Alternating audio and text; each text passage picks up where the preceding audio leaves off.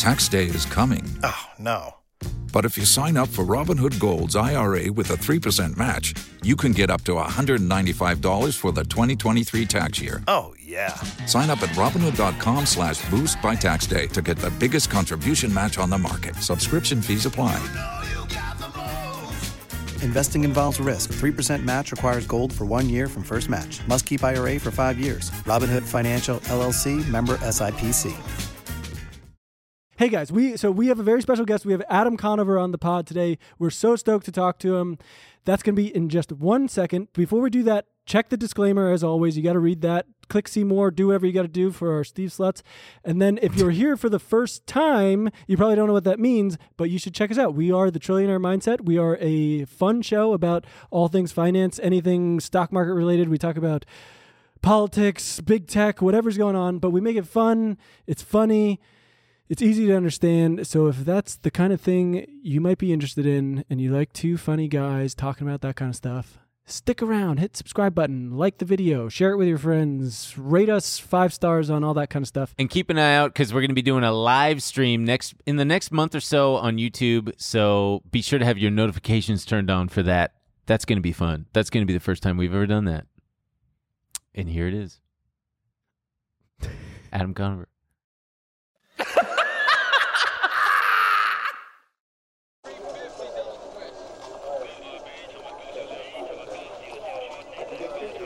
Welcome back to Honky at the Beat Man. Kramer, when I get done with you, are you ready for a Trillionaire Mindset? Fill me up, Arrow. Bitcoin solves this. Bitcoin 100,000.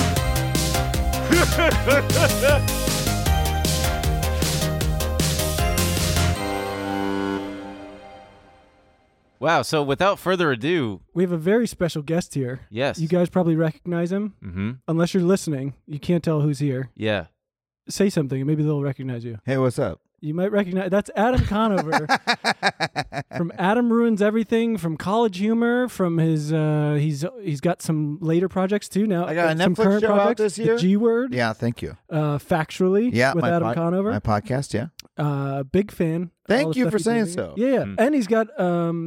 Well, I guess you've had it for a while, but you've got a YouTube channel that's kind of popping off right now. I just posted my first solo YouTube video in many, many years. I had a kind of moribund YouTube channel. I'd use it to post, podcast episodes or like old stand-up or stuff like that. But I made a video for YouTube, and yeah, it's blowing up. We love it. Thank you. Feels good. How's that dopamine? Oh, it's so good. It's so good. Oh, that keeps you motivated. You just open the phone over again to refresh and see the people, see the number go up, and it's better than money, which is why they don't pay you. Right. They instead just pay you in the number going. Yeah, you get some anonymous person telling you they hate you. That's all it takes is one negative comment to ruin my day. TikTok nailed this the most. When I post a TikTok, I'm fucking hooked on it. Just like reload, watching the number go up. Yeah. It's a fake number. God knows how many people are actually watching the video, but if they tell me, 1 million, I'm walking around on cloud 9 all day. Do you find yourself...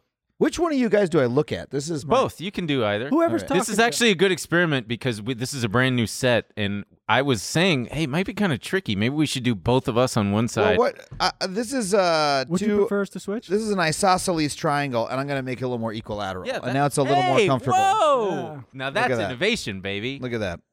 The angle was a little obtuse here, and you wanted to be a little bit more equal. Yeah, there you go. So doing stand-up and doing like old, I shouldn't say old, but the College Humor era of doing longer form stuff.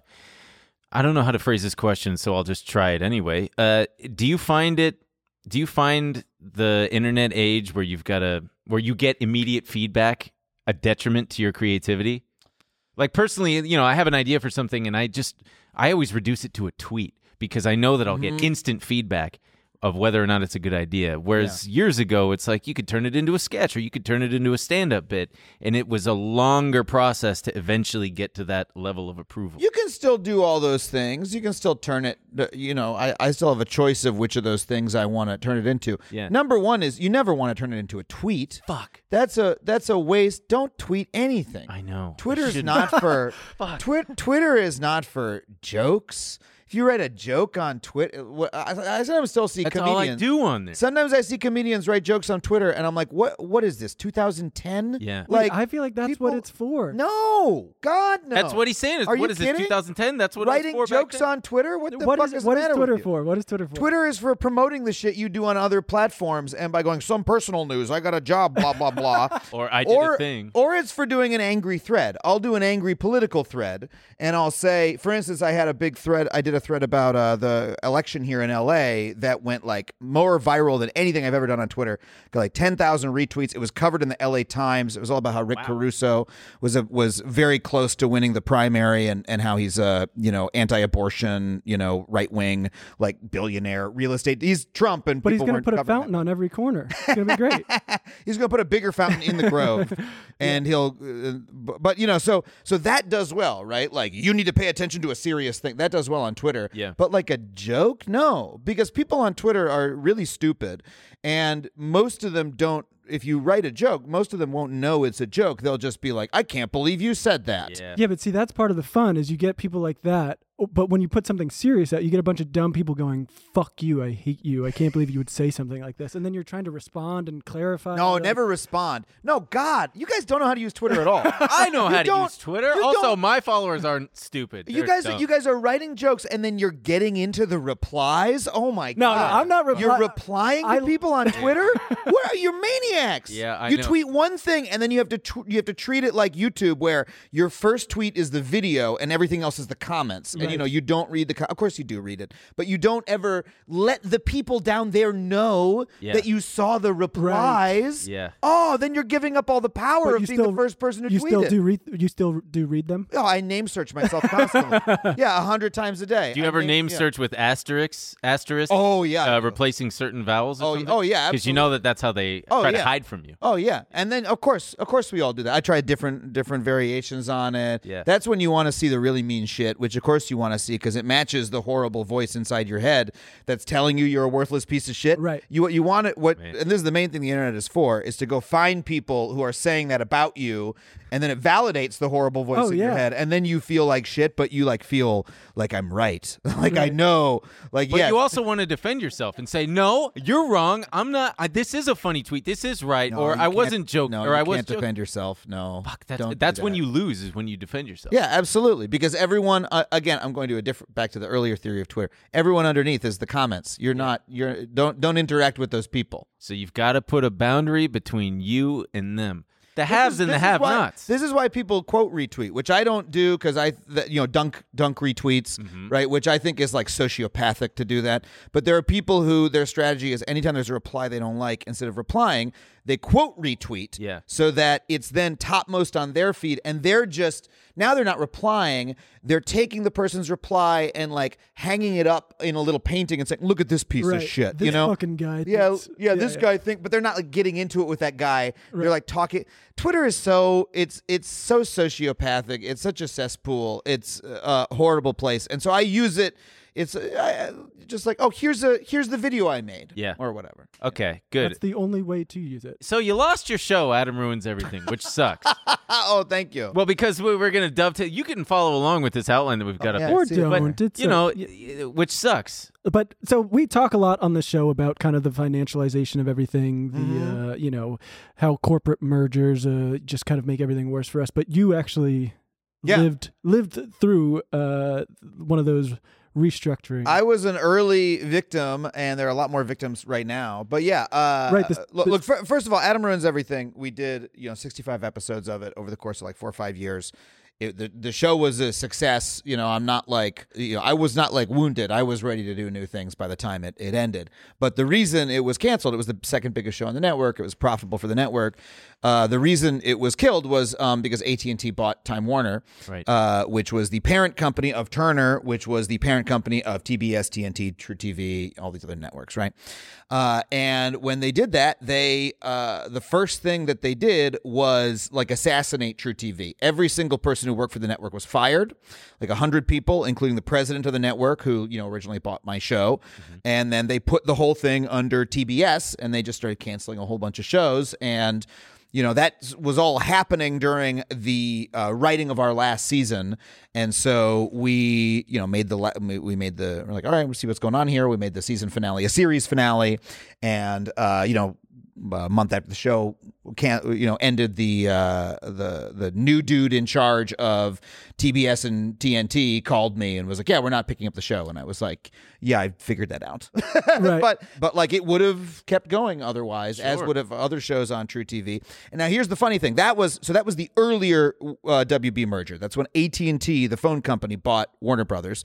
That merger took like 3 years to put together. It was the whole time we were making Adam Ruins Everything. It was like the merger's coming. What's going to happen after the merger? Didn't even Trump's Department of Justice, weren't they trying to stop it? They tried to stop it, and they failed in court. They said it would be bad for consumers. Yeah, they did say it would be bad for consumers. Now, I don't know the details of like what case they brought or why it failed. We can talk about, the legal barriers to fighting monopolies, where there's a whole like legal theory about mergers that's like largely wrong, that like dominates the court system, that leads to the Justice Department failing to stop mergers because like a judge will say fuck you. Well, the argument becomes, well, we're going to provide things for cheaper for consumers instead of actually. Here's the short version. There's a lot of reasons to stop mergers. There's a lot of reasons for antitrust reform or for antitrust enforcement. For instance, that when one company has too much market power, it has too much power in society, not just in the economy. But for instance, if there's just one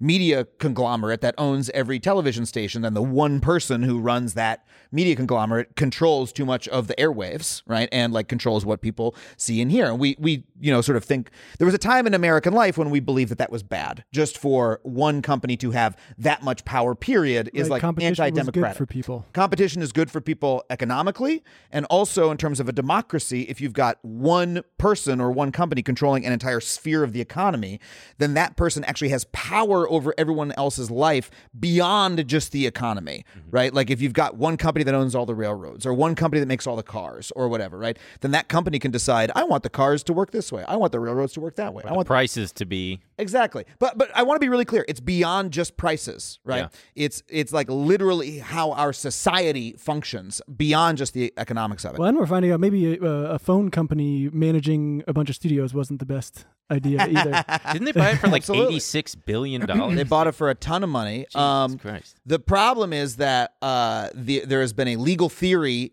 since the 80s that has taken over the judicial branch that says that actually the only reason to stop a merger isn't because of all those other reasons that we discussed. It's because the only reason you need to stop a merger is if it would cause prices to go up. It's called the Consumer Welfare Standard. That's all that matters. And it basically boils down to if the company can say this will cause prices to go down for consumers, then the merger is going to be okay. Is there like a window because we all know that eventually those prices creep back up? It's not like they can bust the prices merger the prices later. don't even go down. Yeah. But no, like the Justice Department had its chance to stop the merger, and a judge stopped them from stopping the merger, and the merger went through. It's always a Reagan era policy why we're always fucked with something. and part of the reason it worked is because judges are not economists, and so it turned out to be a very easy test for them to understand. If prices go down, okay. If prices go up, not okay. And so the companies just know how to say, oh, this will cause prices to go down. Now, there have been waves and waves of media merger throughout, the country in the last 5-10 years. Does anybody feel like prices have gone down? Absolutely not. Prices have gone up. Your cable bill's gone up. You're paying more money for more of these services. And they there's still less call choices. and ask you to upgrade to extra more shit. Exactly. Well, now Spectrum's calling me all the time. You're still seeing with the Warner merge. Now they're talking about the Discovery Warner. So that's the Discovery next merger. HBO merger. Yeah, and they're saying that your prices might go up, right? Because you're going to get more content, Absolutely. even though you didn't ask. I don't want anything on Discovery. Like I don't know. It's like Food Network and all those channels. I would never pay for. Yeah. If you own a vehicle with less than 200,000 miles and have an auto warranty about to expire or no warranty coverage at all, listen up. CarShield has a low-cost month-to-month vehicle protection plan that covers more parts than ever. Visit carshield.com/audio to find out how you could pay almost nothing for covered auto repairs. Drivers who activate this vehicle protection today will also receive free roadside assistance, free towing, and car rental options at no additional cost. Get your free quote today at carshield.com/audio. That's carshield.com/audio. Well, I want to get to that merger in a second. What happened when AT&T bought Time Warner? It was an immediate disaster. The Justice Department tried to stop it. It went through. They did the merger. AT&T almost immediately realized it was a horrible idea and tried to unwind the merger. So my show's canceled. I'm working on other things. 3 years after the AT&T Time Warner merger, AT&T sells Time Warner to a different company, Discovery Plus, and now we've got the Warner Brothers Discovery merger. And that merger is now killing even more shows, like way more than were killed in the AT&T merger. So, for instance, I told you that when AT&T bought Time Warner, they killed True TV. After they sold Time Warner to Discovery Plus, they also killed TNT, TBS, and a whole bunch of other stations. Cartoon Network, they just killed the entire animation studio. Adult Swim looks like it's losing a lot of shows. TBS is just gone now? Yeah, poor Ted Turner. Well, That is not very funny. I grew up with that shit. God, Yeah, right? if only slogans like that still exist. I know. Or it's You're funny. talking about a happier time. Yeah. My ex-girlfriend wrote the "It's funny because it's true" tagline for Your True TV. ex-girlfriend wrote "It's funny because it's true." Came Yes. up with "It's funny because Yes. it's true," and it's a she great got tagline. paid. My She got ex-girlfriend- paid a flat rate because she was just in a room. They were Fuck. doing like general idea pitch things or something. It was like a strategy meeting. Yeah. And she said, you know, it'd be a good slogan is "It's funny because it's true." And then they were like, "Thank you." And all then they like, just fucking used it. Yeah. My ex-girlfriend did "If you see something, say something." So No. Are you serious? No. Oh. No. Fuck. Yes. So TNT and TBS, right, were the two original cable channels that had original programming. Those were named after Ted Turner. Right. And TNT has had dramas forever. TBS has had comedies forever. TNT, we know drama. These channels have been around since the 80s, right? And yes, they have now been killed. They still exist on your cable channel, but what on your cable box. But what David Zaslav, the new head of Warner Discovery, has said is that they are no longer doing scripted programming of any kind. They fired the entire development departments, the entire marketing departments. TNT is going to have NBA. Right. And TBS, they might do some reality shows, stuff like that. But in terms of like scripted programming, like, fucking television shows, they just don't exist anymore. True TV is the same way. True TV still exists. They have Impractical Jokers, and that's it. That's all that they air. Because it's cheaper to make, right? It's cheaper to make. It's a non-union show. Yeah. Those guys are funny. I like those guys a lot, but that's a dirt cheap show to make that they can air forever. It's basically aired as though it's on demand. If you want to watch Impractical Jokers, turn on True TV, except for there's 1 hour a week that they still show Adam Ruins Everything reruns at 4 a.m. on Sunday mornings. And, You're getting those residuals. I get a little bit of residuals and not quite enough to earn my health insurance for the year, but I do appreciate it. So could you argue that some of those TV staff writers are then going into like Netflix and Hulu and stuff? Like are Netflix and Hulu and the other streamers like picking up the slack? Because now Netflix has to... No, judging by your face, you're God, like, oh, no. you poor thing. No. God, no, absolutely not. No, so first of all, there's a lot we could talk about here. The entire entertainment industry is contracting by 30%. That's a number off the top of my head, but that's what it feels like to everybody. And the reason is that Netflix sold everybody a lie that for $15 a month you'd be able to have access to every piece of media ever made, ad free forever. That's what they told the public. Well, it's very much like the Uber thing, where we just have to undercut everybody, monopolize, and then you have to come to us for your entertainment. But then other people got in the game and they're like, oh shit, correct. okay. But and the same thing as Uber, they also lied to Wall Street. They said that, hey, we're going to grow forever because our value proposition is so great. There's never going to be any competition. The investor money that we're using to make all this content at a loss is never going to dry up, and our subscriber numbers are going to go up forever. Right. Then earlier this year, they announced for the first time that they lost subscribers. Right.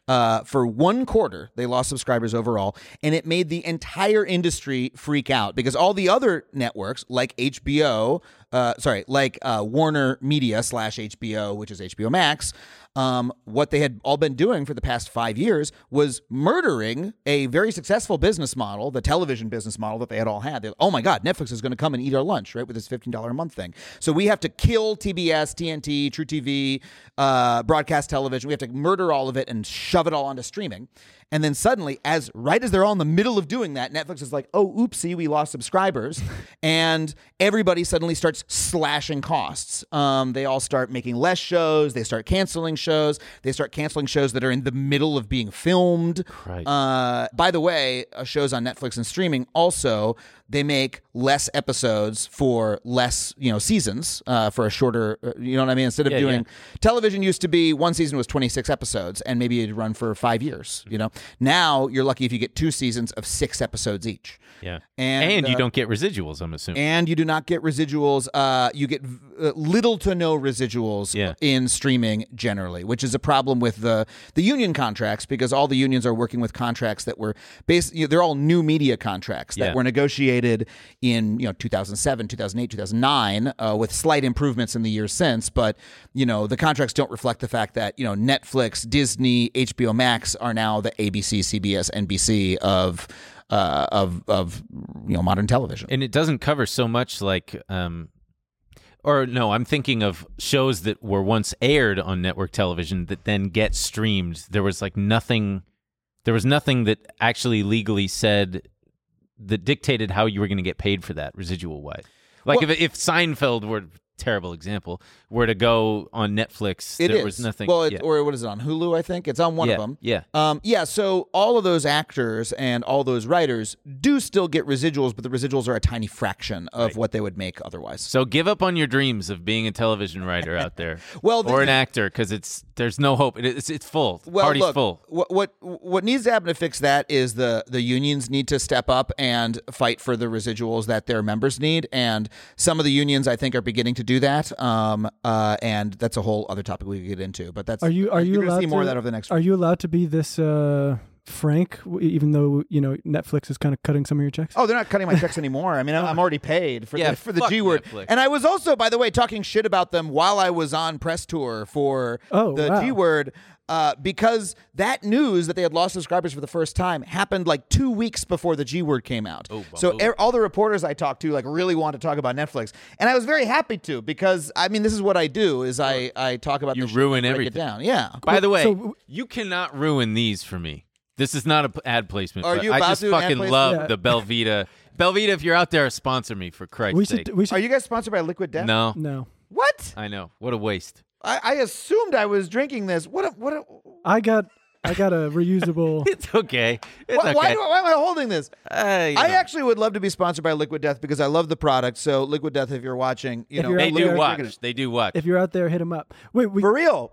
I love Liquid Death. Are there any other sponsors you want to shout out before? Corridor. Just Liquid Death. We should talk about the G word, though. Sure. It's great. I enjoyed it. I watched all 6 episodes. You have this unique ability to stay positive about some of these things that just make you want to scream. Yeah. Which I appreciate, because you also, on your podcast, I think you have a series called Fuck Hopelessness or something like that. That's what I ended up calling it. The Fuck Hopelessness series. We're trying to do some positive episodes, which is great, because it's hard to keep people motivated when it just seems like an onslaught of just everything is fucked. Yeah. But this show is a 6-part series that takes a look at what the government actually does, where the problems are, how it can be fixed, and you're pretty honest about how fucked up everything is. Yeah. But I also think it's an important.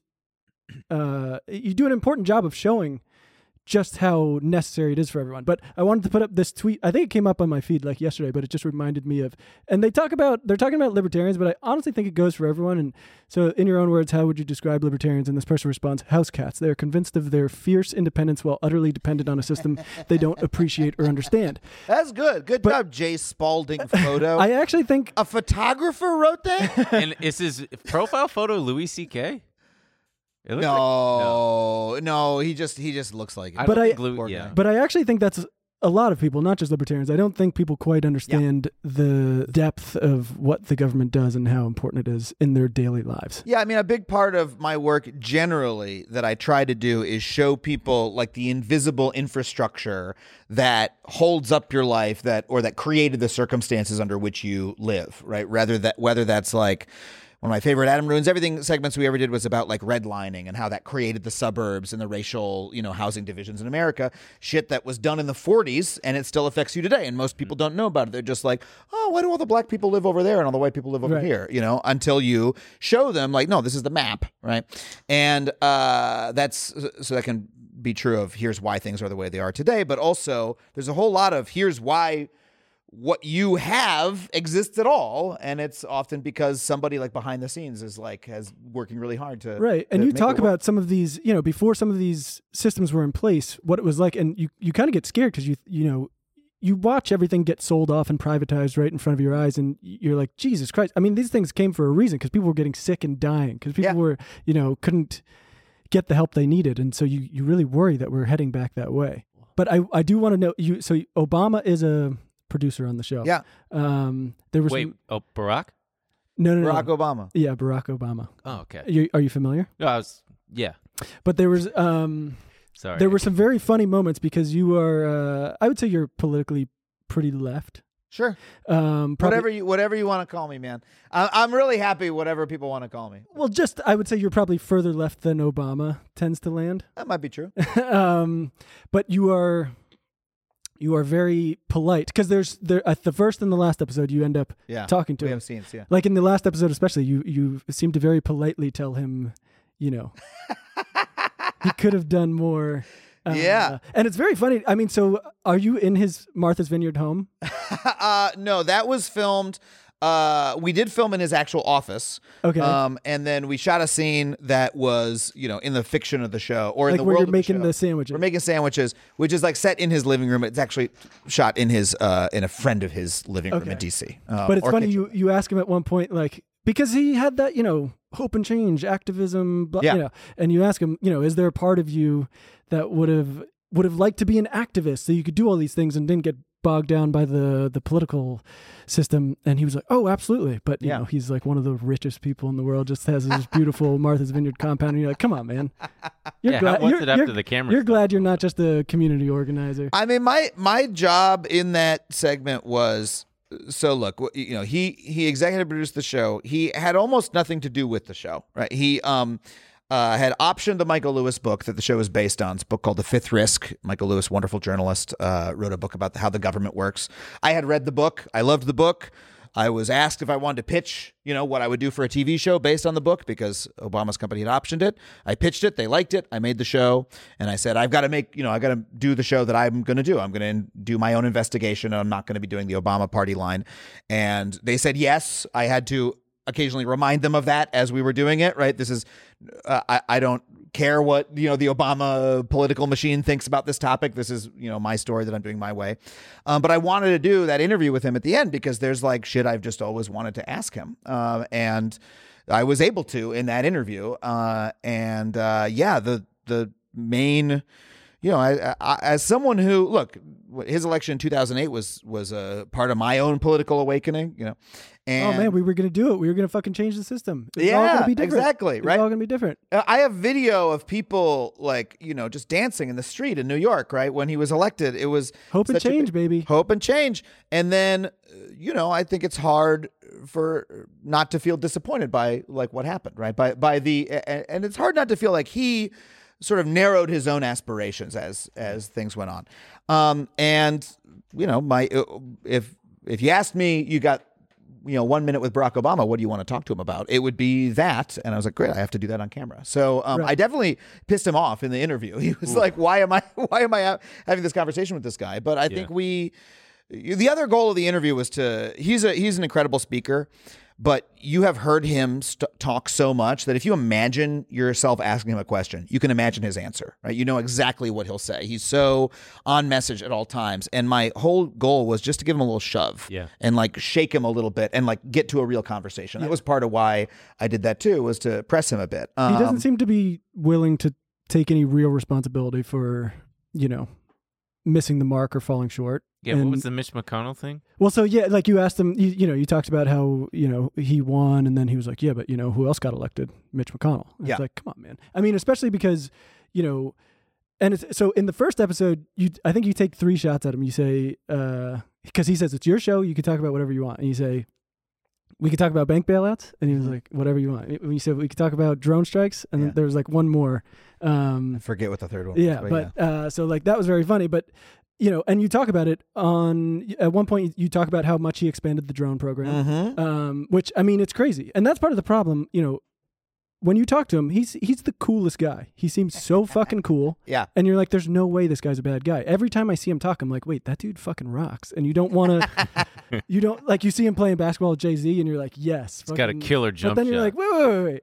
There's a lot going on here. And like, so that kind of stuff, when he's like, Mitch McConnell also got elected and yes, that's true. So, okay, there's going to be some obstruction there, but one of the main things the president does have a lot of power over is foreign policy. And what did he do with that power is he fucking made the world a worse place, to be honest. Yeah, I mean, the drone strike program is one of the biggest stains on his administration, and it was something that, we talked about on the show. It was important for us to talk about on the show. And, by the way, some people might say like, well, why didn't you confront him in that interview about the drone strike program? And the fact is, it's pointless for me to do that, because if you want to, you can go find footage of college students, right, at whatever interviews that he gave where they go, how dare you with the drone strikes? And then he gives his answer, right? He gives the Obama version of here's why we made the best decision we could at the time. We tortured some folks. Yeah, exactly. And so like, there's no point in me getting that answer out of him again. Right? Yeah. But we gave a very straightforward mainstream analysis of the many problems with the drone strike program, how many people it killed, how many civilians it killed. And, we did that on Netflix. Right? Yeah. I mean, you call him out on the, on the Obamacare, on working with, private companies rather than a government system. You also, I love I didn't realize it was driving me crazy because I'm familiar with the Ronald Reagan quote, the worst 9 words you can hear is I'm from the government and I'm here to help or whatever. Yeah. And so the first guy who comes on from the government, it's a comedian playing a government worker, and he says, I'm from the government and I'm here to help. And I'm like, is he doing that on purpose? And then you had another guy do it. And then finally you go into, but a little bit of foreshadowing there. Yeah. But it's a great little look at the American system we've built, and everyone should check it out. Thank you, man. I'm really glad you liked it. When did you like fully push into becoming very political? Because I know on Adam Ruins Everything, it was a bit of a mix, right? You would talk about the border wall, but then you talk about like Adam Ruins sex and I mean, look, I the way I think about myself politically is that in my work I talk about policies. I talk about facts. I talk about the policies that best respond to those facts. After you do that for long enough, you start to ask, how do you put those policies into place, right? If we all agree that, the way that we've designed our cities is completely fucked up. We talk about why we got there, and we talk about what needs to be done to fix it. Well, the next question is, how do we actually put the good policies in place? And now you're talking about politics. And so that's how, I think of myself as having gotten politically involved, is like trying to figure out how to execute the shit that we're talking about, I don't know how you have that optimism, because when I reflect on why our cities are structured the way they are, I just get so pissed off.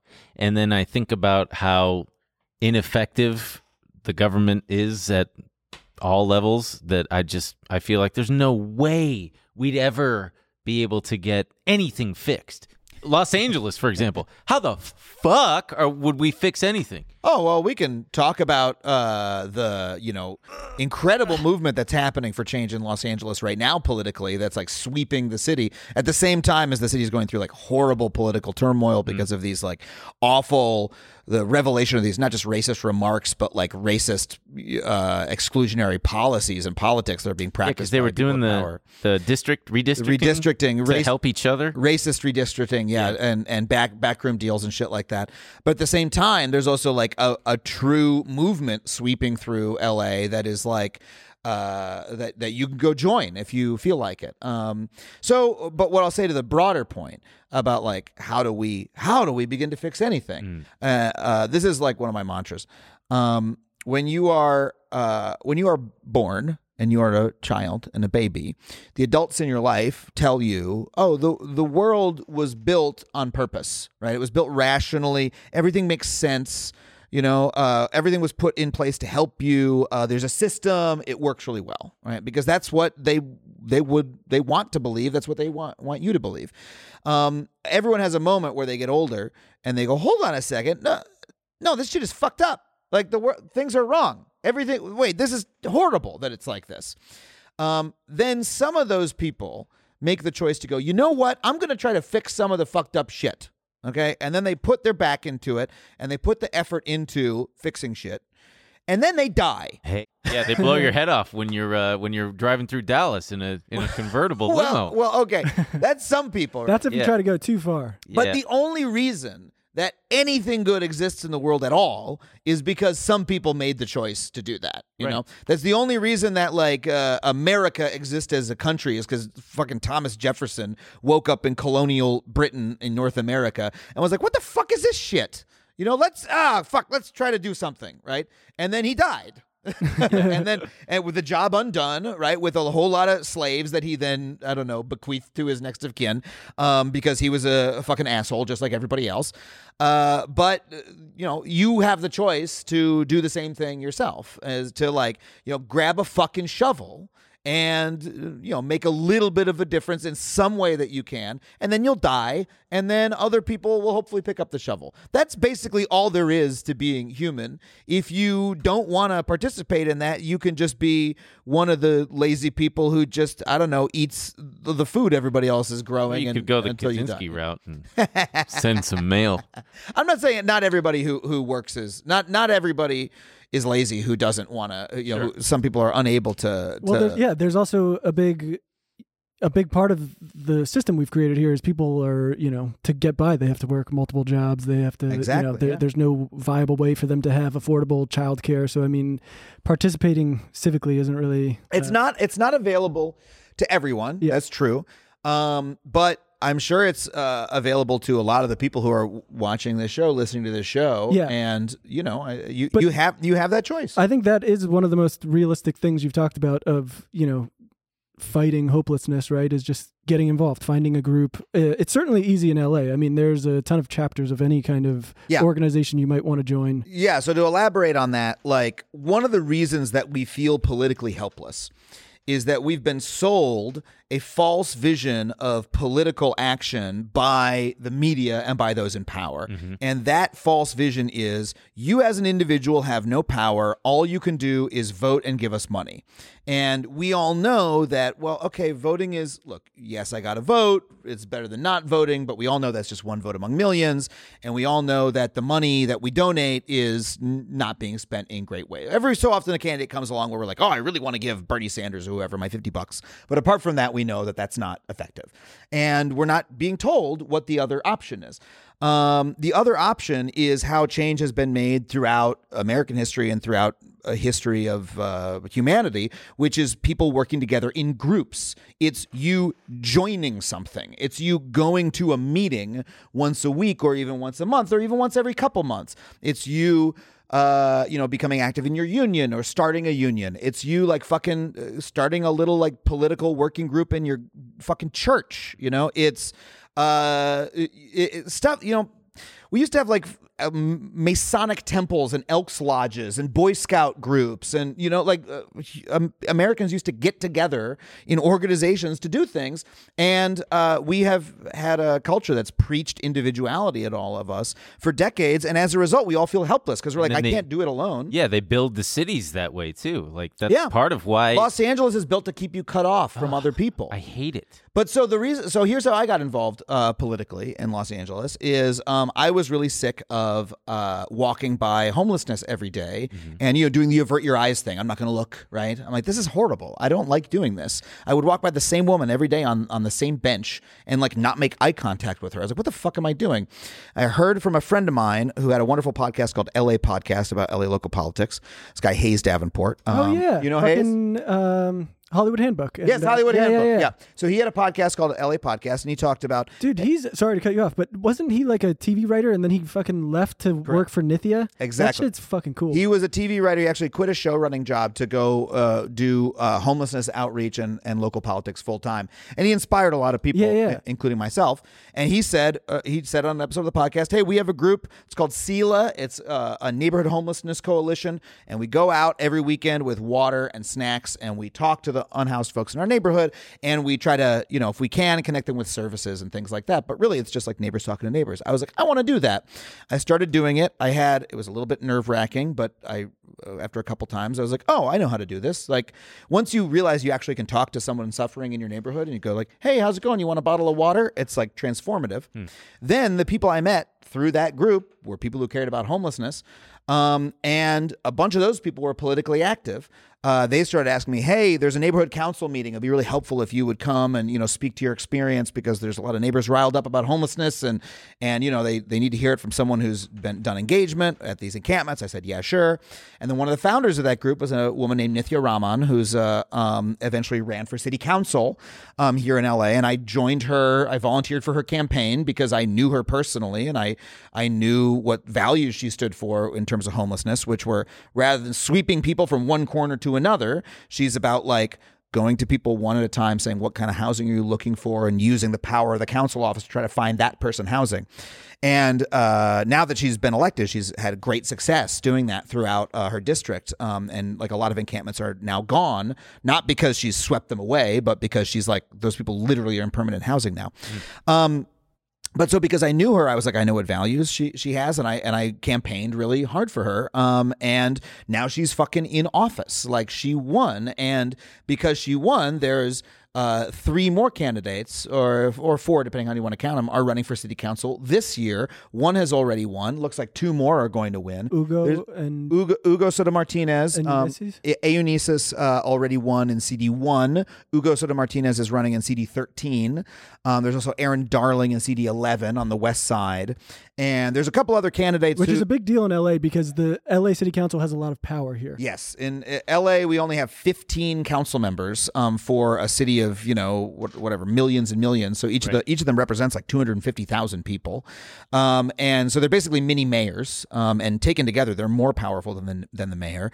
And, the whole city has been run by people like, have been in the headlines on this tape that if you've followed the news at all over the last couple of weeks, these politicians were caught on tape saying horribly racist things, and also scheming to redistrict, basically gerrymander the city in order to exclude black people's voices from being able to elect their preferred representatives, like saying, oh, let's give the airport to this guy, and no, I want to make sure I have this because that'll help me get reelected. So that's the old way of doing politics in LA, and we used to have 15 people who ran the city that way. After Nithya won, we had 14. After this election, maybe we're going to have 12. Like the numbers are going down. We're building allies, and pretty soon we might be able to take over the city with people who actually give a shit and really want to make the city work well. And that won't be, I'm not gonna say that's gonna be a utopia, right? There's still gonna be problems at that point, but it really can make a difference. And the way it started was me joining the whole movement didn't start from me joining the homelessness group. No, but my involvement, take it. My involvement came from me saying, I care about homelessness. Oh, let me join a group, right? I will say the Los Angeles comedy scene has been a pretty cool way to get involved. The entire comedy scene has been turned on politically by Nithya's election and by people like Hayes.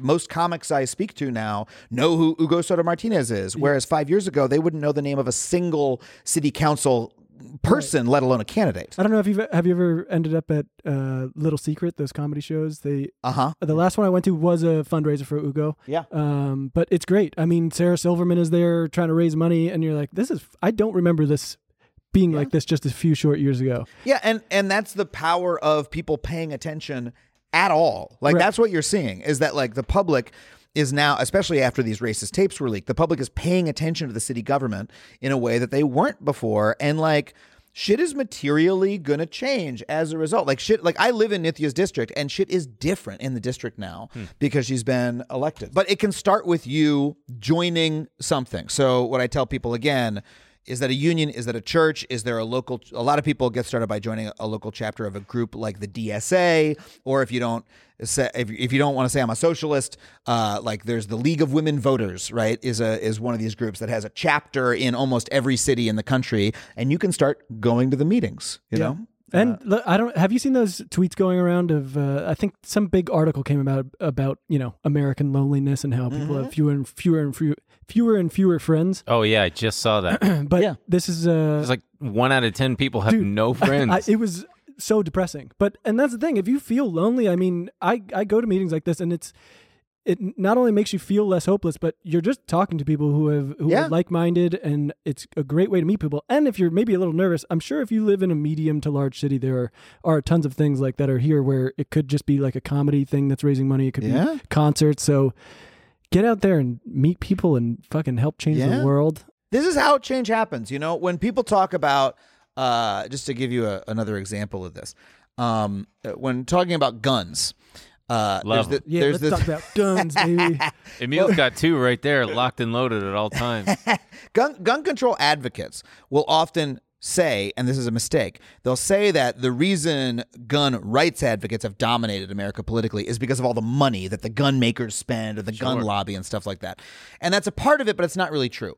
The real reason that the NRA has so much power is because the NRA is a mass membership organization. The NRA has millions and millions and millions of members who don't just pay dues to the organization. They have meetings that you can go to where they will teach you how to, fucking clean and fire a gun, and they'll do bake sales and whatnot, and they're like members, like it's a thing that you can join and just have a good time talking with other people who like guns. And then when it's time to go yell at a congressperson, they'll send you an email and you go show up and you scream at whoever is trying to put in place a pretty sensible piece of gun control legislation. Well, now you have a stake in it. You're like, those are my friends you're talking about. Exactly. That's fucking Becky. We do the bake sale. Exactly. You're going to take away her right? You're a member of something. Right. And so that's the important thing is to join, because there is a local group that you can join in your area that needs you to be a part of it. There's one club that very few people can get to call themselves a member of, and that's the Billionaires Club. Right. So switching gears here just a little bit. That was so smooth. Thank you so much. So smooth. We talk a lot about billionaires on here. And we have our favorites. We love, we love Jeffy B. We love Elon Musk. Yep. Oh, we're gonna get He's fat the heads best. of all these guys and stick them on the. God damn, we should get that. Would be very funny. That's not a bad idea. That'd be very fun. But you had your Patagonia video, which kind of made us look like assholes, because when it first happened, we both were like everybody felt saying, that's cool. We were also roasting him a little bit. I don't know if you read the New York Times article, but I just couldn't get over the fact that he's a billionaire, and he was like, look, I'm not like these other billionaires. I don't drive a Lexus. And I'm like, I do love that that's the nicest car he could think of. Yeah. He says, I don't drive a Lexus, I drive a Subaru. Yeah. Oh, what'd you save? $3,000? Like, what do you... probably got the Eddie Bauer edition right. anyway. Okay? Is that the All Trails Eddie Bauer edition? Yeah, it is. That's like the fully loaded $80,000 one. He's got a Subaru, don't you? Yeah, but I got the base model. Okay. Don't come Yeah, for me that's at a true. YouTube video. Okay. I got the It base fucking model. drives me nuts. Every time he stops, it does that newfangled thing. That's every new car. I not a hate Subaru. that. What is the newfangled thing? Where the car stops. Oh, yeah. It And, like then when shuts you hit off. the gas, it's like... Yeah, it starts up again. I hate it. I'm glad that they're saving the gas, but I also find it unsettling when I'm in a car that does that, where the engine starts once they hit the gas It's got to again. be terrible for the spark plugs or something to be Don't worry about my constantly spark plugs, reactivated. all right? They're I fine. got to worry, because if I don't, who will? Okay, My so mechanic. I don't know what. But so you're taking aim at a good billionaire, and Yeah, the name of the video is there is no such thing as a good billionaire. have you read Anand Girdas? Winners Take All? Yeah, I have read it. Yeah, okay. It's very much this, billionaire philanthropy is not going to save us. Yeah. And it's very easy to fall into, like, I mean, come on. Ivana's cool. Patagonia's cool. We love our fucking nano puffs. But so what is the problem with billionaire philanthropy exactly? Well, so the problem is Yvon Chouinard, donated the company to fight climate change. What he actually did is I believe solely, or he and his family solely, own all of the shares of Patagonia. It's a privately held company. Right. So he donated the voting shares, of which is only 2%, to a family trust that he and his family will continue to control in perpetuity, paid a small amount of tax on that. And then he donated the rest of the shares to a 501c4, which is technically a nonprofit, but a 501c4 status as opposed to a 3 status means it can make political donations and do direct political campaigning. And so what that means is this 501c4 is now forever going to receive about $100 million a year is the estimate in Patagonia profits that they say they're going to use to help the planet. And we just have to take their word for it on that. Now, let's say that they do. All right, let's say it's a good, they're not lying and they actually do use it to help the planet. Couple problems there. First of all, Yvon Chouinard and his family will unilaterally control exactly what that money is spent on. And, that's not the best way to help the world, is to let one billionaire and his family decide what they think is best. Right. That's fundamentally undemocratic. It's the opposite of democracy. And as opposed to, if you tax it, well, then we decide democratically how the money is spent.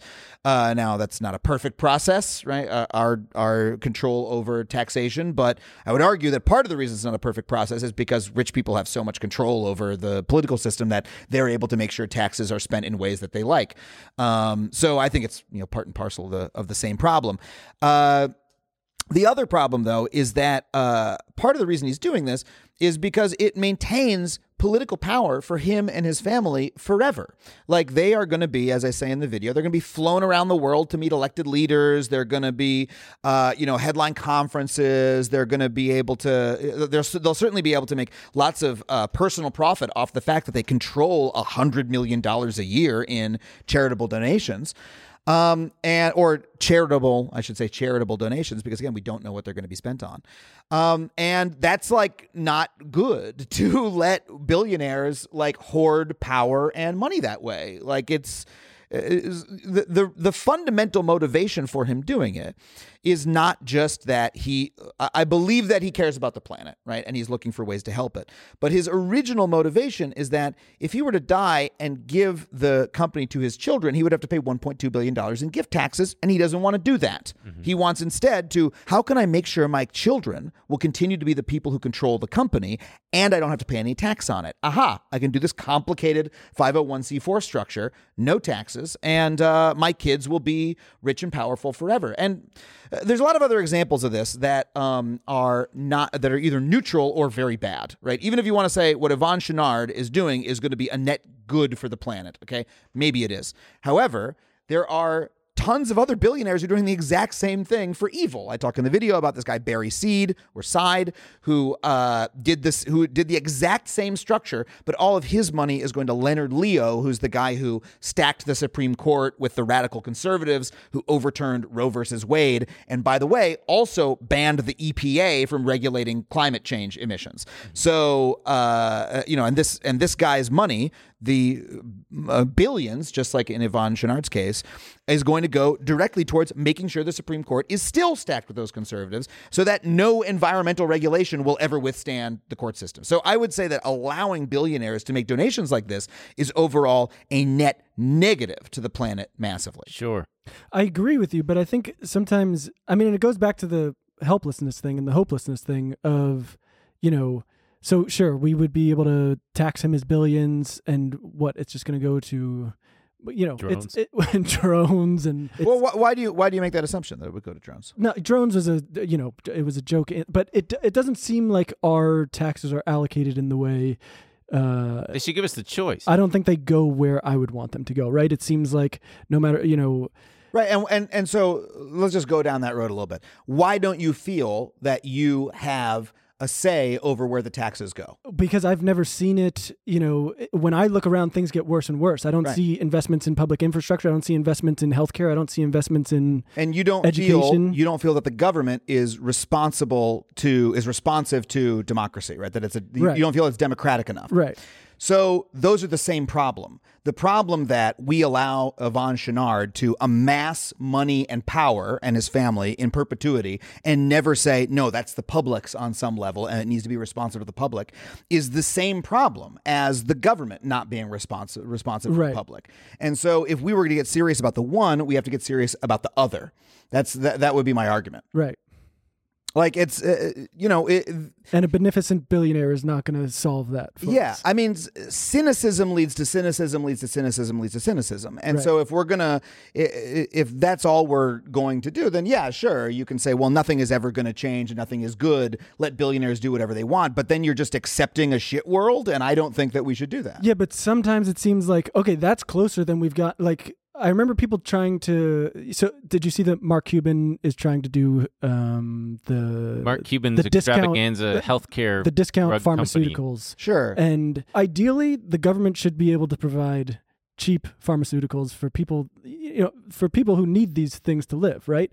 And, Well, not but- manufacturing them, but paying for them. You mean? Yeah, and putting caps on insulin, making sure people can get these at an affordable price, so they don't have to ration them, ultimately end up in the hospital or dead. Mm-hmm. But instead, it's like, wow, this seems like the best shot I've seen for people to get cheaper pharmaceuticals. His like cost plus 15. But okay, so Mark Cuban is using some little scrap of his billions, right, to help how many people in America get cheaper medical care? Tens of people. 10,000 people. Right? You don't think it's more? What it if could be we more than that. What if we fucking taxed all of the billionaires and then had single payer fucking health care?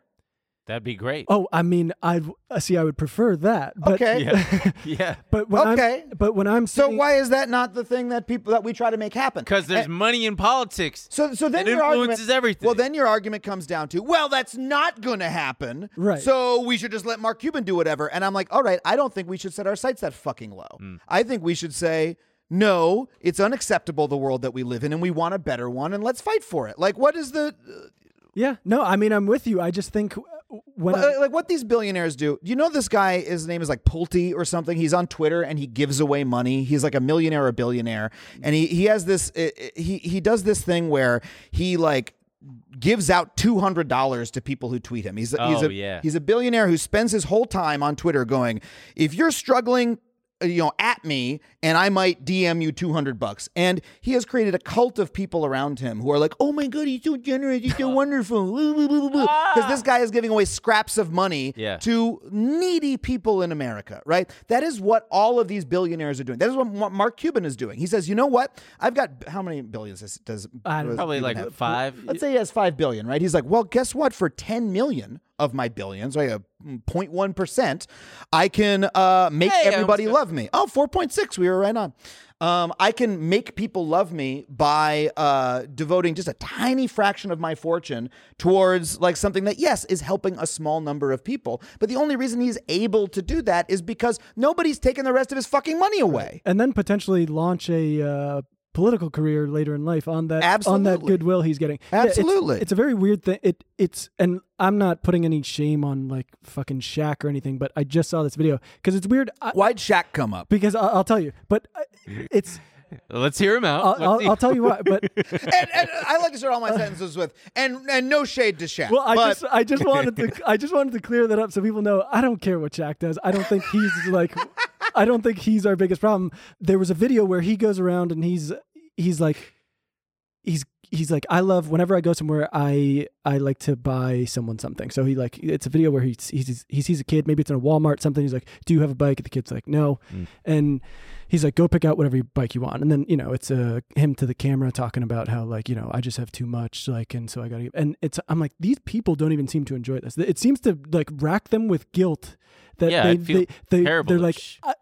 People have too little, and I need to do something. Yeah. And so And so all they do is they go around handing $10 bills. Yeah, I'm like, it's not good for people. Like this shit is have you seen the helpful Honda ads? Oh God, the radio ads. Yeah. And on TV. These are ads where, I don't know if it's throughout the country, it's certainly all over the place in SoCal, where your Southern California Honda dealer, helpful Honda, and they're Honda ads where they just go up to people and give them like a $20 bill. And then the people go, thanks, Honda. Yeah. And then the idea is now we should go buy Hondas because they gave one guy a little bit of money.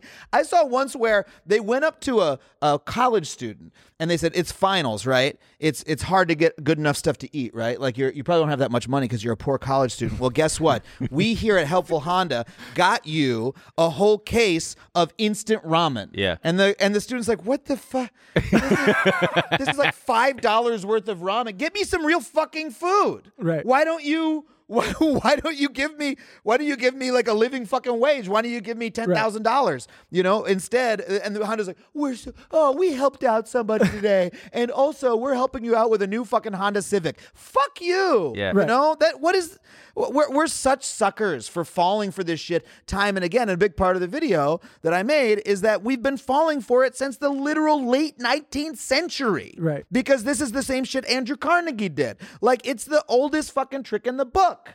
So, which begs the question, and I think about this often, is so what do we cap it at? $1 billion, 500 million? Because even 500 what do we million, cap wealth at? Yeah, like and also when to use Jeff Bezos as an example, he first hit $1 billion, however 20 years ago.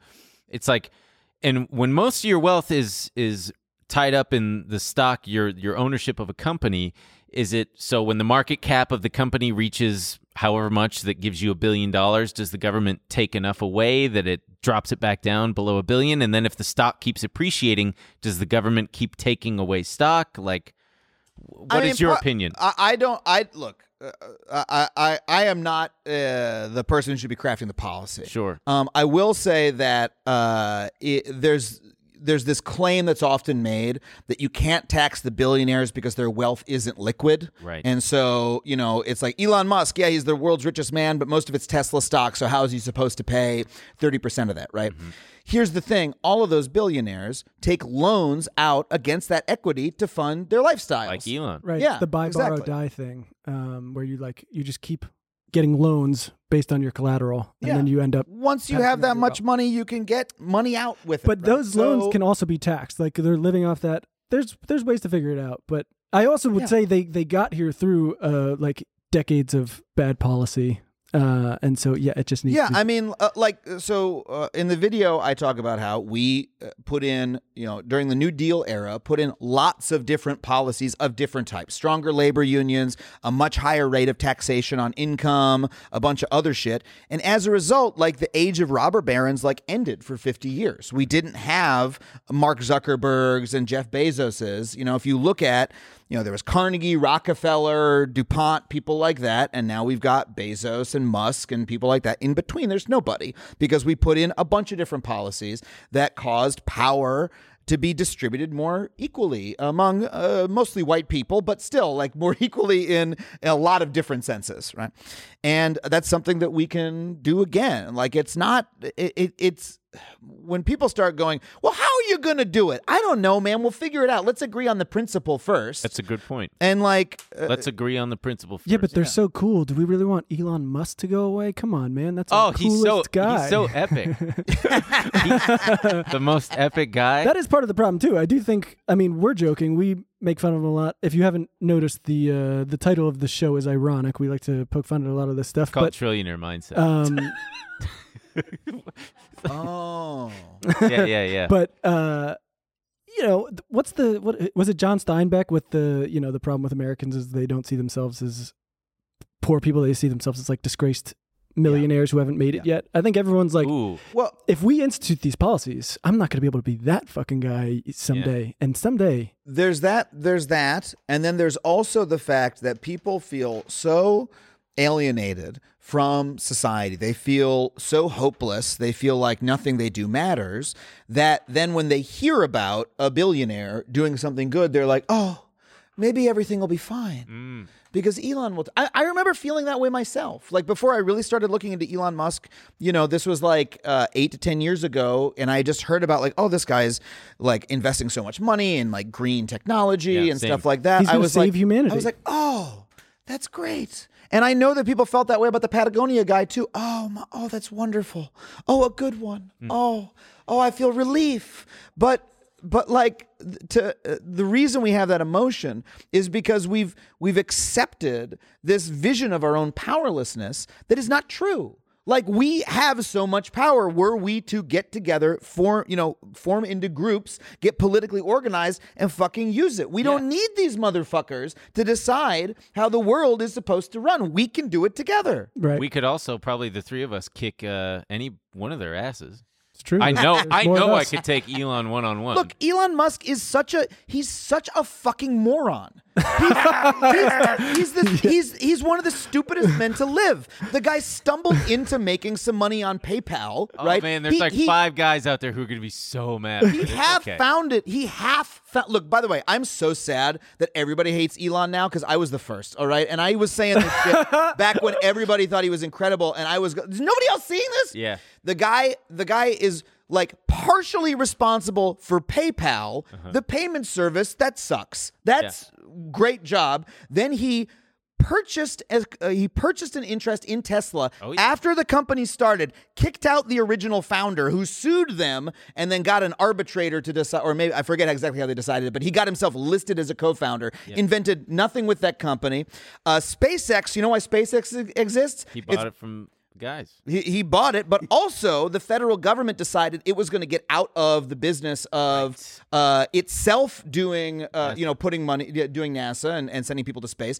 And it said, we're going to start like paying private companies to do it. And SpaceX was just like, we'll take that money, please. Yeah. And that's it. So it's a profitable company, but that's because it's just a fucking government space. It's suckling at the government's teeth. And that's part of the reason why he is so fucking untouchable is because of their reliance on SpaceX at this point, I think. I mean, that's part of it. That he's been so, he can do and say whatever he wants. He can just piss a little bit of money at whatever lawsuit comes his way. I mean, he was able to $44 billion to buy Twitter, which is great, by the way. I mean, he's like, that whole Twitter thing is just like, how fucking stupid can you be? Like, every step of it was him making the stupidest decision anyone's ever made, right? Just like I don't know, Kanye buying Parler is up there. But I feel like maybe you just don't see his vision because it's leading to X, which is the internet of everything, and it's gonna. He just cut 3 to 5 years off of X, so maybe you just don't see it. The tunnels are what drive me fucking. The fucking you put a Tesla under Las Vegas and just drive through a tunnel at 35 miles an hour. Like that's fucking cool. The guy destroyed so many public transportation projects. There were. People forget the Hyperloop, right? Which was a fake plan that has never been built. When he announced it, it was specifically him saying, we shouldn't build a bunch of other public transportation projects because I have a better one. And a bunch of projects were canceled because of the Hyperloop, which was fucking fake. Yeah. Right. Like, it's never been built. And the boring company, like, is just building a couple. Tunnels already existed, motherfucker. Yeah. What is any of this? Thank you. Yeah. Oh man, when we saw that, I mean, we were talking about it on the show. We were like, "Has this guy never seen a fucking subway? His head's gonna explode." When I mean, that's what everybody said. Yeah. Like, wait till you hear about trains, my man. Ridiculous. But I mean, that lends itself to the stuff you talk about on the show. Of you talk about how basically since the 1980s, and it started before that, Carter was deregulating things, and it's been going on forever. But there's been a complete loss of confidence in government, and everyone's pushing that message of like the private sector can do it better. Yeah. And we're now living in the apex of like, this is the world, this is what we traded, and we're getting to see not just government, because I think look, that show was about the government, and so of course we focused on that, but I think people get a little caught up on government. It was a loss of faith in public goods, period, right, on things being for the public. Things being public used to be a good thing in America. Public pools, public transportation, public parks. That used to be like a value. And if you go to some cities, the reason I am a fan of, I grew up in New York and I love New York City. One of the reasons is there's still a lot of public shit in New York City. New York, I was just there and people were like, oh my God, you got to see the park that they built under the Brooklyn Bridge. Domino Park too. They built parks everywhere. Yeah. They started public water taxis, like public ferries. Like, it is a city that is still built on, you know what? Everybody needs this. Let's make a really good one for everyone. Now, a lot of stuff still sucks in New York. But like, when was the last time Los Angeles created something that's for the public and said, wow, look at how great this is? It almost never happened. Dude, well, even the new K line. The K line is good. They do that at the same time as they're cutting bus service, which is, LA actually has a fantastic bus system that goes all over the city. And that's what most people rely on. But they're cutting bus service at the same time that they open the K line, which they're building for the Olympics. But even, during the pandemic, I went to go visit friends, and so you've got friends. Yeah, wow. in New York, and they've got all these fucking public streets closed off. People are going down, walking around, seeing each other outdoors in like a safe way.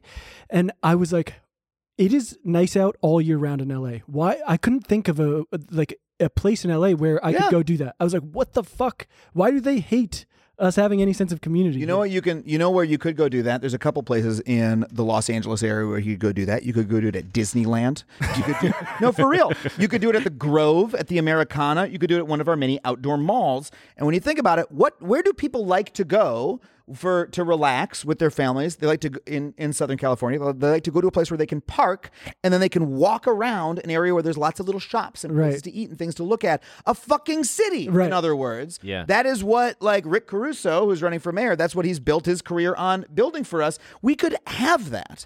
We could have that just all around us all the time, and we wouldn't need to drive, an hour and a half to Anaheim in our hot fucking bubbles because we could just do it if we were willing to build that world for ourselves. Right. So part of the show, I would say 60% of the show, the intent is to educate people on the stock market and everything they're in. Oh, okay. Yeah, and teach people, because it's so much a part of what drives things politically, societally. Is that a word, societally? Yeah, let's say it is. I'm just curious. Do you own any stocks yourself? I have a bunch of index funds I have a retirement account with a bunch of index funds in it. I'm a big I just do that. The Vanguard shit. I do the Vanguard shit. Yeah, That's a good route.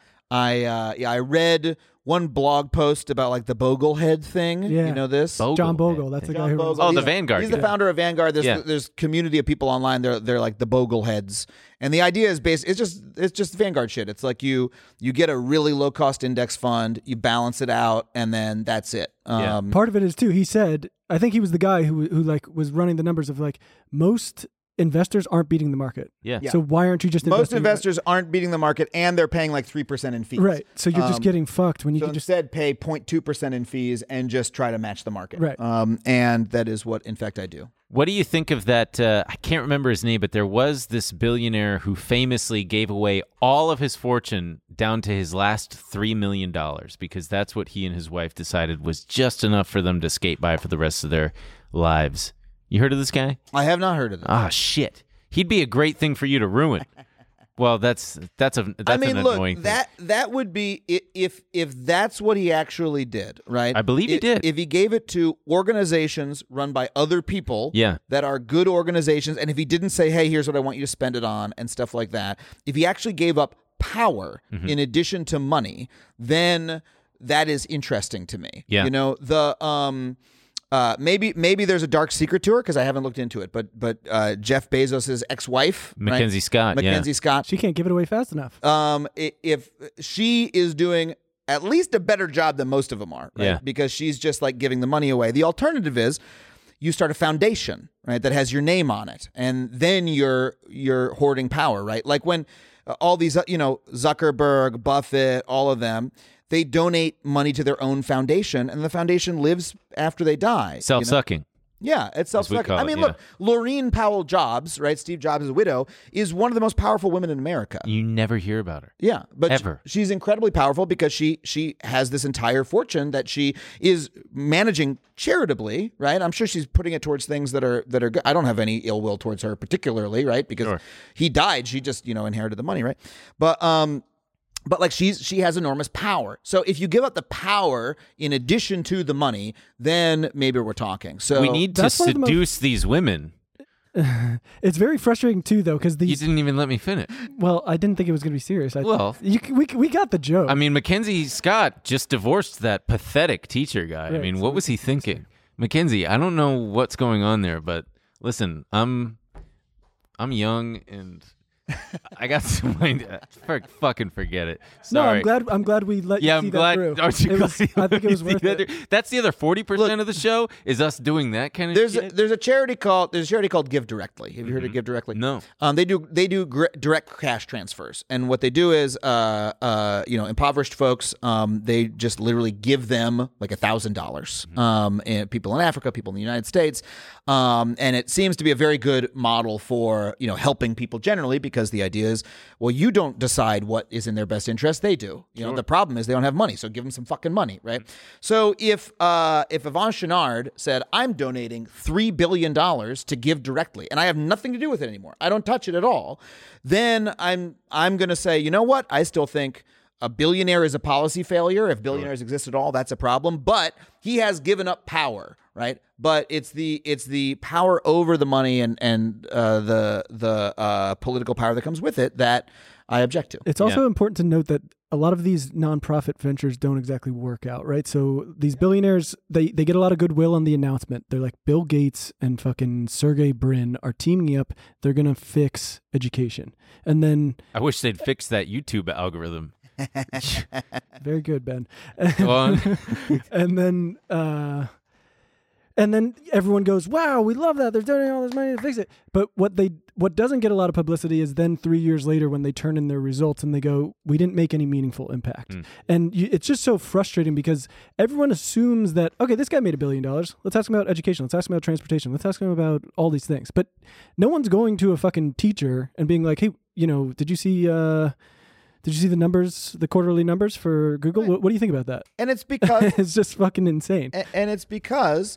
these people are idiots. Like, I'm sorry. Okay, like Zuckerberg, right? Zuckerberg had a whole bunch of headlines. He's going to fix education, etc. The man can't even run a website.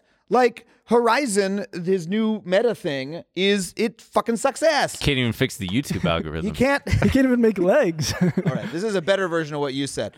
But like, he's currently face planting over and over again. Oh yeah, announcing stuff that nobody wants, that's failing on him massively, right? So why should this guy have any power over our society? If we want to fix education, maybe we should ask, I don't know, the people who are using the education system, the students, the parents. We could perhaps get everybody together and have them all have conversations about it and then vote in some way to decide how to spend the fucking money. Yeah, right. You know? Then we're going to have to pay the greedy teachers and the teacher unions. No way.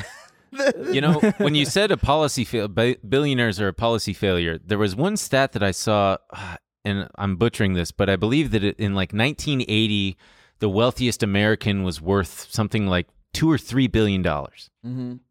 And the fact that, like, that blows my mind to think that back then, that's it? Like, that's all you pathetic 80s guys were able to come up with? A paltry $3 billion in net worth? We got Elon Musk, who's worth what? At his peak, like $300 billion. Yeah.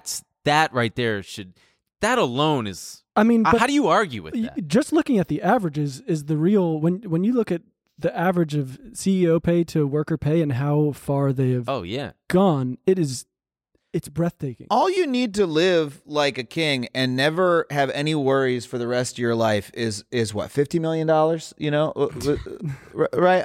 Probably less. I mean, probably less. So much money. But I'm saying that's to live like a king. Right. Tiny fraction. Tiny fraction. Yeah. So if we're talking about a cap, it's like, I mean, I'm very generous. I'll give him $50 million. Yeah. That seems like quite a lot. But who are you to decide, Adam Conover, if I should have a 20-foot yacht or a 50-foot yacht? What if I would like 5 yachts? This is America, and I should be able to do as I please and poison the groundwater if I so choose. What if I'd like a yacht so big, then we have to dismantle a very old bridge that a lot of people love just to get it out of the fucking shipyard. That is your God-given right. That is your God-given right as a tax-paying American, as a tax-dodging American. Excuse me. I did want to bring up that what we touched on in the beginning about Twitter and doomers. Well, actually, no. I really fast. There's been a lot of talk about what the Fed is doing with raising rates, and I'm curious what your opinion is on it. Good, bad? Look, no opinion. I'm no expert in macroeconomics, so You seem like you know a lot about macroeconomics. Well, politics, I guess. But. Hey, but there's a lot of experts out there who are completely fucking it up. So yeah, I mean, I guess that what I will say is that I think there's a growing awareness in America that the entire field of economics might be total bullshit. Oh yeah. that economics has presented itself as a hard science for years, when in fact akin to physics or chemistry. Sure. When in fact it's closer to, I don't know, psychology or sociology. Like it's just like, it's all vibes, man. Like, well, of course, when a bunch of guys from the University of Chicago figure out a bunch of policies that could enrich a lot of people, they're like, yes, that is science now. We're going to follow this. It's like theory made fact. Yeah. You know, it's like, here's how I'd like the world to work, and if everybody agrees with me, we can make the world work that way. You know, there's no, like, look, I when I go look at Karl Marx, I'm like, wow, interesting writer, but I'm not sure that we should like follow this to the letter when we're building a country. You know what I mean? It's like, this is philosophy, this is poetry, this is interesting shit, but you know what I mean? And I feel the same way about the people who are deciding our macroeconomic system today.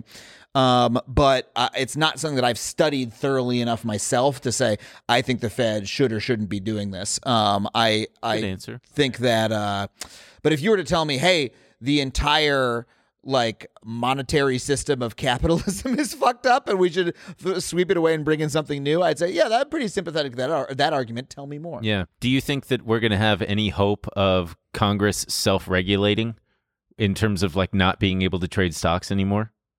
Oh, like it should all be, I think that it should all be all their money should be put into blind trusts where they have no idea, because there are such glaring conflicts of interest. There was that article, I think this Wall Street Journal thing. Yeah, the Wall Street Journal, just because I'm sure you heard all the Congress members were trading on information, but the Wall Street Journal just did an investigation into the executive branch. So people on all different departments trading on, you know, regulations coming through and all this shit. It's insane. You know, I have to say that I'm not sure that is the biggest conflict of interest happening in Congress. I'm sure it happens to an extent, but like, I mean, like, what's more likely, that somebody is going to push a policy in Congress because they own stock, or is it because as soon as they leave Congress, they're going to get a job for $1 million a year as a lobbyist? That's a good point. Like, the revolving door, I think, is to me the more glaring conflict of interest. So I think, yes, it's like a problem, and it's good that people are mad about it, but I think it's probably not highest on my list. Right, like someone from Goldman Sachs heading the SEC is more problem. Yeah, absolutely.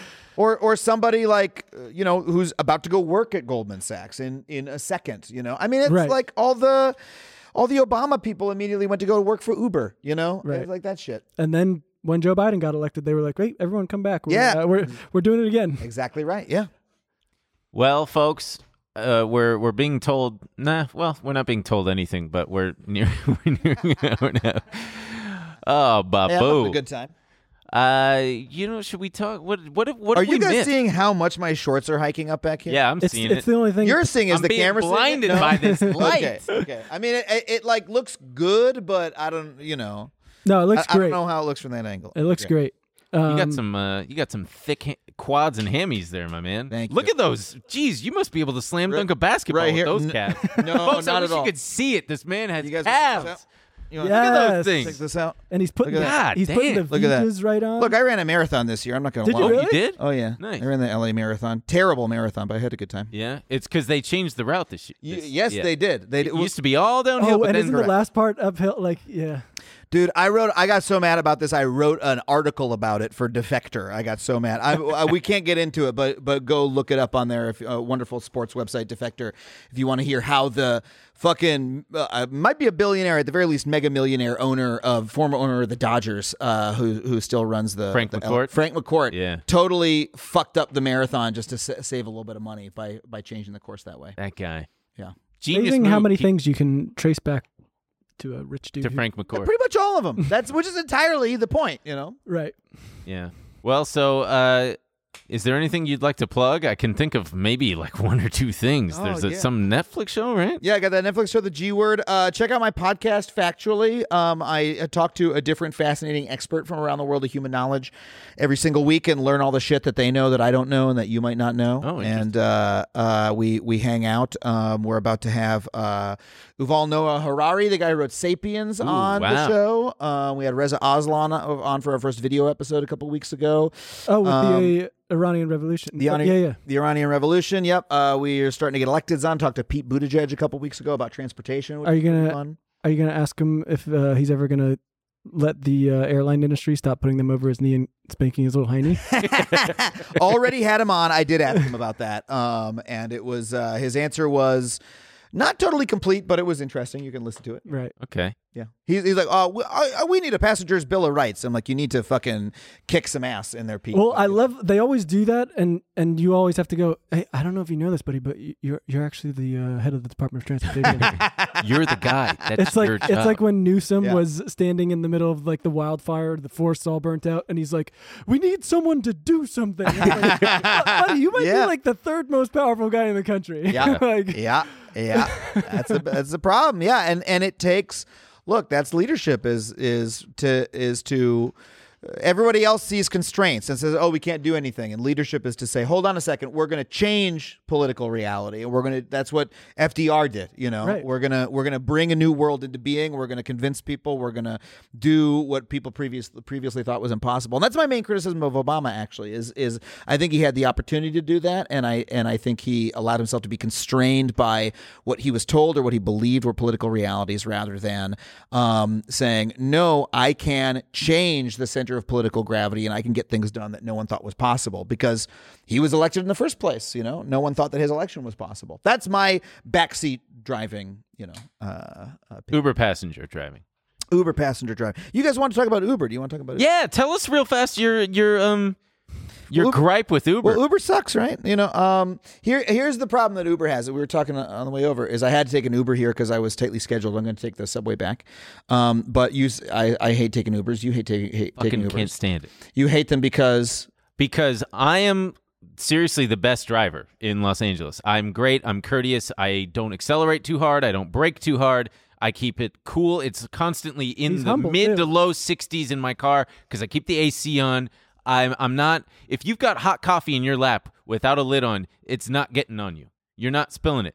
Uber drivers, it stinks. They're skimpy with their air conditioning. They don't know how to fucking drive. They take turns too hard. They're gas brake. If you're in traffic with an Uber driver, God bless you. Good luck. Well, there's a couple things going on here. So the first one is that it's a lot more fun to drive than it is to ride in a car. Mm-hmm. So sometimes people say, "I love hitting the gas." That's really fun for the driver. Sucks to be the passenger. Yep. So that's a problem that all drivers have. That my dad drives that way, But the other piece of it is that Uber pays the drivers so little, you literally cannot make money doing it, right? I have many friends who've driven Uber and they did it for 2 weeks and they're like, "Oh, I realized I was losing money between the gas, between the waiting around, putting the miles on your car, Absolutely, they pay so fucking little." That means the only people who can drive Uber are people who are living on the fucking edge. Mm. These are people who are, like borrowed their cousin's shitty old Honda Fit. They're like, if I just like pop pills and drive for 18 hours without stopping, I can make enough to afford rent. That means that every time you get in an Uber, you're getting in the car of somebody who like is living really precariously. I'm making the jokes, but it's like you get in an Uber in LA and like sometimes I get in one and I'm like, I feel so bad for this fucking person. Yeah. They're driving an Uber.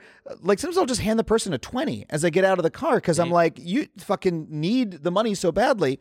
So that, and I think that contributes to a lot of the discomfort of being in an Uber, right? Now I don't put that on the driver because I'm like, this is the fucking sorry situation that our economy is in. But I also think it's a problem for Uber as a company because Uber got its start catering to rich people, right? Saying it's everybody's private driver. You can get like a black car service, and they eventually like slid down the slope until now they pay so little that it's like really impoverished people driving Uber. And guess what? Rich people don't want to ride in poor people's cars. They don't?